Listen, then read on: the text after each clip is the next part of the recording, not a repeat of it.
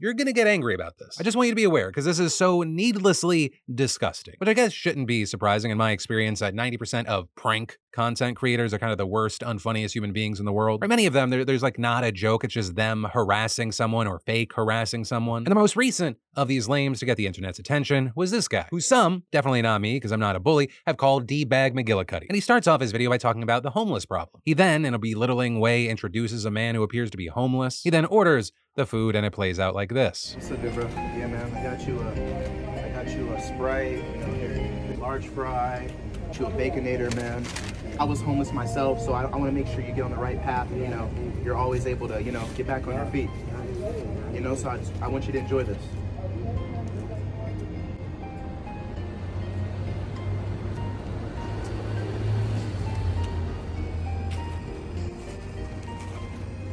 This is really good.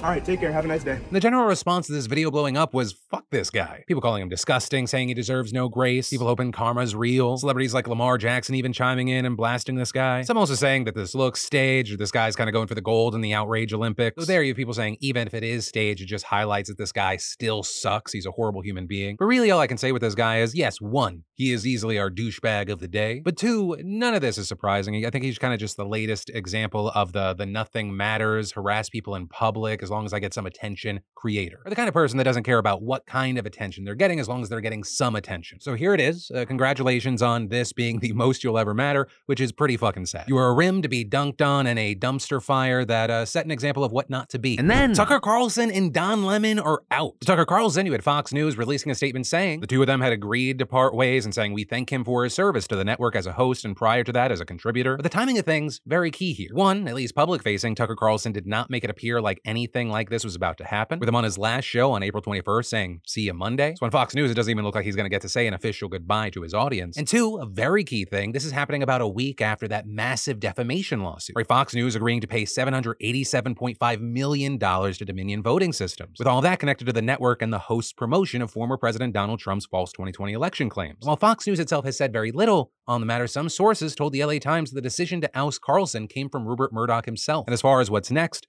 for Carlson, I mean, who knows? Or is he going to start his own kind of Alex Jones platform? Is he going to partner with a Rumble? Is he going to partner with an OAN? Is he going to try and get the Republican nomination? Is he just going to be Trump's VP? Because honestly, anything and everything is possible, because even without Fox News, Tucker Carlson is still massive in the conservative space. He's arguably one of the most influential people on that side, aside from Donald Trump himself. And then as far as Don Lemon, according to Lemon, he just got fired. Posting on Twitter and whatever the hell this font is, I was informed this morning by my agent that I have been terminated by CNN. I am stunned. After 17 years at CNN, I would have thought someone in management would have had the decency to tell me directly. At no time was I ever given any indication that I would not be able to continue to do the work I have loved at the network. It is clear that there are some larger issues at play. With that said, I want to thank my colleagues and the many teams I have worked with for an incredible run. They're the most talented journalists in the business, and I wish them all the best. To which CNN Communications responded, "Bitch, what are you talking about?" Tweeting, "Don Lemon's statement about this morning's events is inaccurate. He was offered an opportunity to meet with management, but instead released a statement on Twitter." But then you also had comments from the CEO of CNN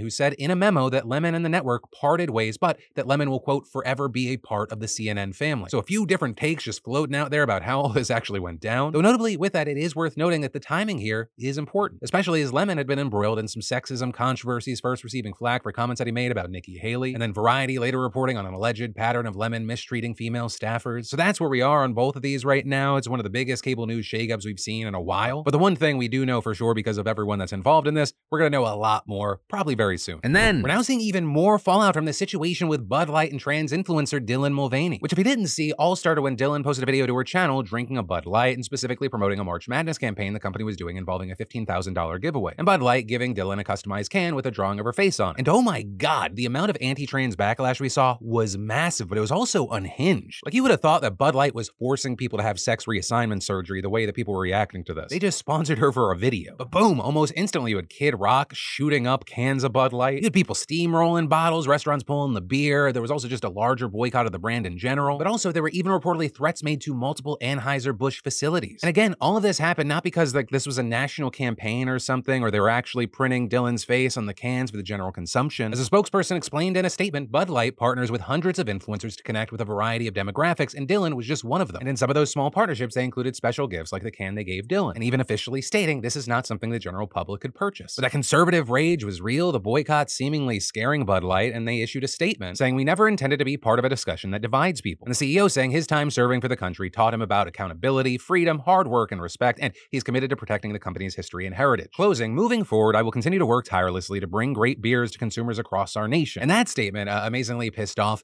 everybody. You had the conservatives who were boycotting Bud Light saying this doesn't go far enough to explicitly condemn Dylan. But then you had people on the other side pissed off because it looked like Bud Light was distancing themselves from Dylan, just leaving her out to fend for herself, and they, pull back. Right? And because of that, this situation has just continued and continued. With all of that bringing us to today's news of two marketing executives taking a leave of absence now. First being Alyssa Heinerscheid, the marketing VP of Bud Light, and the second being Daniel Blake, who per the Wall Street Journal oversees marketing for Anheuser-Busch's mainstream brands. And a spokeswoman telling the outlet, "Given the circumstances, Alyssa has decided to take a leave of absence, which we support. Daniel has also decided to take a leave of absence." So there you had the Wall Street Journal claiming that sources familiar with the matter say the decision to go on leave was not voluntary. And regarding Heinerscheid's departure in particular, you had tons of people pointing to comments she made on a podcast back in March. Notably, that podcast came out before the Dylan Mulvaney controversy, and there she talked about her desire to revive Bud Light's brand to attract younger drinkers, saying Bud Light had a fratty reputation that needed to be updated. So with this latest update of these two stepping away, you have conservative culture warriors rejoicing, but then on the left, you have people saying, is it our turn to boycott Bud Light? Which is why where I'm going to leave you with this story is a question. What are your thoughts on everything that's transpired so far? Let me know in those comments. And then Twitter is as weird, all over the place, and chaotic as ever post Elon Musk acquisition. Because last week, Musk finally carried through his plan to take away legacy checkmarks for verified users, leaving only people who paid for Twitter Blue with blue checkmarks. That is, until he didn't do it, but then only did it for some people, but then even then took it back. It is later learning that Elon Musk was saying that he was paying for the likes of William Shatner, LeBron James, and Stephen King to keep their checkmarks. But then also, over the weekend, a ton of other big names got their checkmarks back, with there being this belief that if you had over 1 million followers, you would all of a sudden automatically get your checkmark back. But as places like Forbes have noted, that's not totally consistent with who has blue checks, which then resulted in a lot of celebrities going, ew, no, guys, just so we're all on the same page, I did not buy the checkmark. Or you had everyone from Lil Nas X saying, on my soul, I didn't pay for Twitter Blue. You will feel my wrath, Tesla Man. All the way to the likes of online creators like Valkyrie, Hassan Piker, and Ethan Klein, with him going as far as to say that it's defamation for Twitter to claim he paid for Twitter Blue. Also, I will say again, esteemed colleagues, members of the jury, I have been well documented on the record to have been a subscriber of Twitter Blue before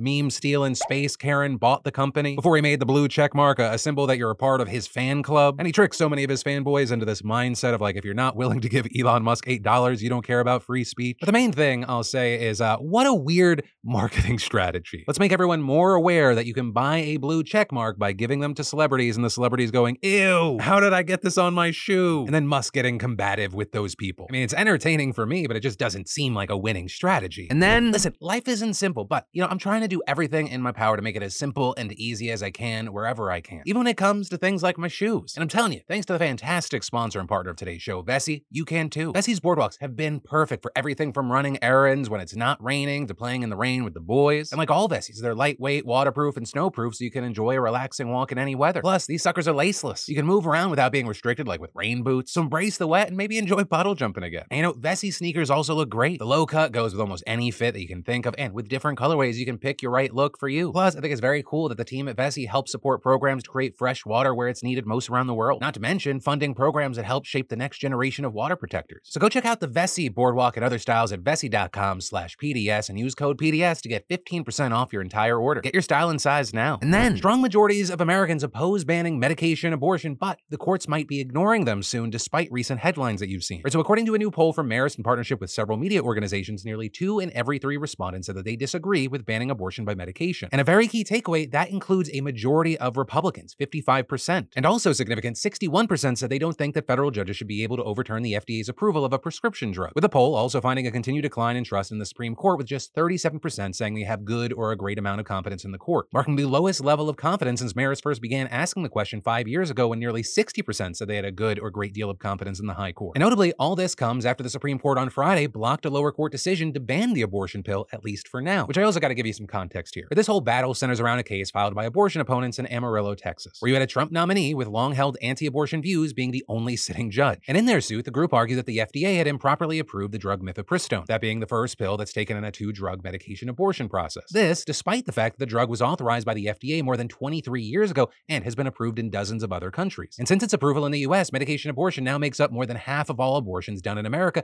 and more than 5 million Americans have used mifepristone to end their pregnancies. But to no one's surprise, this specific Texas judge ruled in favor of that argument, banning mifepristone nationwide and marking the first time ever that the court has ordered the FDA to suspend a medication that it approved. But we saw the decision quickly appealed, and in a 2-1 decision, the U.S. Court of Appeals for the Fifth Circuit said that the pill could stay available on the market while the legal process plays out in court, with the judges there indicating in their order that the anti-abortion groups couldn't challenge the FDA's approval of the drug because the statute of limitations for doing so was so long past. But they did also impose a number of restrictions on access, specifically rolling back rules the FDA had implemented in recent years that allowed patients to get abortion pills in the mail and by telehealth, as well as reverting the use of the drug to just 7 weeks into pregnancy, reversing a 2016 decision that had extended it to 10 weeks. But now, with the Supreme Court's ruling, it reinstates all the FDA's authorizations for the time being, which means that now the whole matter is being passed back to the Fifth Circuit Appeals Court, which has scheduled oral arguments in the case for May 17th. Though whatever happens there, that's not going to be the end of the road, because it's all but guaranteed that whatever decision the judges make here, that's going to get appealed to the Supreme Court, especially because there's also another abortion pill case playing out in a federal court in Washington state, where notably you have an Obama-appointed judge ruling that the FDA can't do anything to limit abortion pills in 17 states and D.C. And while that ruling is not national in scope, those 17 states represent the majority where abortion is still legal. And you have experts saying it would be impossible for the FDA to have one set of rules for some states but not others. But whatever ends up getting decided, this is going to impact not just access to abortion, but I mean, this could also totally upend the FDA's regulatory process for all drugs and set legal precedent for court intervention. And then we're seeing an absolute mad dash out of Sudan right now. Since the fighting between the military and paramilitary forces known as the RSF erupted over a week ago, at least 450 people have died, as well as nearly 4,000 injured, though both of those numbers are likely a significant undercount. And all that despite numerous agreed-upon ceasefires that consistently broke down. So over the weekend, you saw foreign governments with nationals in the country landing aircraft and organizing convoys to pull them out, with over 100 U.S. Special Forces swooping into Khartoum via helicopter, then evacuating just as many American diplomats and their families, as well as Germany and France reportedly getting 700 people out, and those followed by evacuations for pretty much everybody. The Brits, Chinese, Italians, Dutch, Spanish, Canadian, Saudis, Lebanese, and Indonesians. You also had some 700 United Nations, NGO, and embassy staff reportedly escaping in a convoy to Port Sudan yesterday, and that notably being the main extraction point for many foreign nationals who aren't affiliated with their governments. Or because the airport in the capital Khartoum is closed, and we've heard reports of gunmen just prowling the streets, robbing people, with shops and homes being looted. And that in addition to the constant gunfire, airstrikes, and artillery shelling, it's extremely hard and dangerous to get out of the city, much less the country, and even the port is some 500 miles away from the capital, which is likely why the U.S. Navy said that it may deploy assets to the port to assist Americans who make it there after previously warning that it could not coordinate evacuations for private individuals. And now a State Department spokesperson saying it's in touch with several hundred such people and adding, "We have been clear-eyed about how American citizens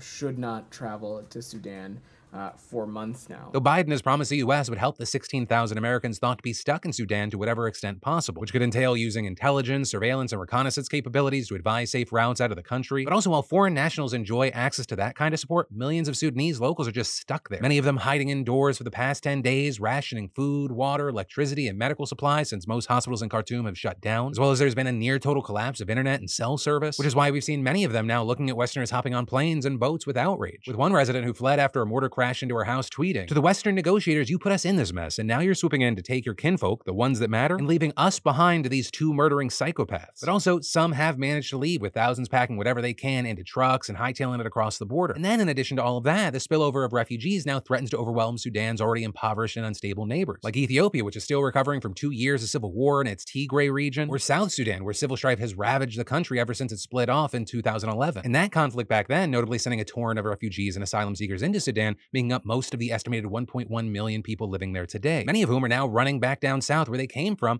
pinballing between these two countries that are just ripping themselves apart. And then there's Chad, which is a country that just had a coup 2 years ago and may have another one if Russia gets its way, or because you had that leaked U.S. intel describing an effort by the Russian mercenary Wagner Group back in February trying to recruit rebels and topple Chad's government. And this is an estimated 10 to 20,000 people fleeing Sudan's Darfur region have arrived in Chad, adding to the 400,000 Sudanese refugees already there. But then also, speaking of Wagner, sources now tell CNN that the group has supplied Sudan's RSF paramilitary with surface-to-air missiles. And satellite images also showing increased activity at Wagner bases in neighboring Libya, where a Russian-backed warlord controls swaths of land. Though in response, you had Wagner's leader denying supporting the RSF, though also there on Friday he offered to act as a mediator in the conflict. But also Wagner had close ties with Sudan's military for years before its recent internal split, splitting it for gold mining concessions and arms deals. And as recently as February, Russia's foreign minister reportedly discussed plans with Sudanese leaders to complete a naval base at Port Sudan on the Red Sea by the end of this year, which is also just one of the reasons why Sudan is such a strategically crucial neutral outpost. Also sharing the Nile waters with Egypt, which has been struggling to keep Ethiopia from building a mega dam on the river. Plus, South Sudan uses a pipeline that runs through the north to export oil to China. And so that's why with all of this chaos, there's fear that as international forces maneuver to protect their strategic interests, we could see this conflict turn into a big proxy war. And then a Christian cult known as the Good News International Church in Kenya has reached its logical endpoint. They reportedly believe that if they starved themselves to death, they would go to heaven, they would meet Jesus. And now police have uncovered at least 73 bodies from mass graves in a forest, though that number has also been going up all day and may continue to rise. With the Kenyan Red Cross saying 112 people have been reported missing to a tracing and counseling desk it's set up at a local hospital. And all of this coming just over a week after the cult's leader, Paul Mackenzie, was arrested on a tip suggesting his followers had died. To which I will say, it's always when these people that take religion and they do extra horrific things with it that I hope that there is an afterlife. Because there's really no suffering on this earth that can negate what this man has done here. And then you've got a scandal enveloping the highest ranks of the UK's Conservative Party right now, with the latest casualty being Deputy Prime Minister Dominic Raab, who stepped down Friday. And that after an independent investigation found that he bullied civil servants and abused his staff during stints as Justice, Foreign, and Brexit Secretary. Though he denied any such claims, but still saying that he resigned because he was duty-bound to do so. So now he's being replaced as Deputy PM by Oliver Dowden and Justice Secretary by Alex Chalk. Meanwhile, Prime Minister Rishi Sunak's busy with his own controversy, because last week a parliamentary watchdog unveiled a probe into whether he properly disclosed his wife's interest in a company that, key thing, stands to benefit from a massive boost to free childcare in his budget. And this after Sunak fired the Tory party chairman back in January for failing to come clean about a multi-million-dollar tax dispute. And before that, cabinet member Gavin Williamson quit back in November over his own bullying allegations. And all this hitting the Conservatives especially hard since Sunak entered office on the promise that he would restore the party's order and integrity. And that is where I'm going to end today's show. As always, thank you for watching, liking, being subscribed for more of these daily dives into the news, and I'll see you tomorrow.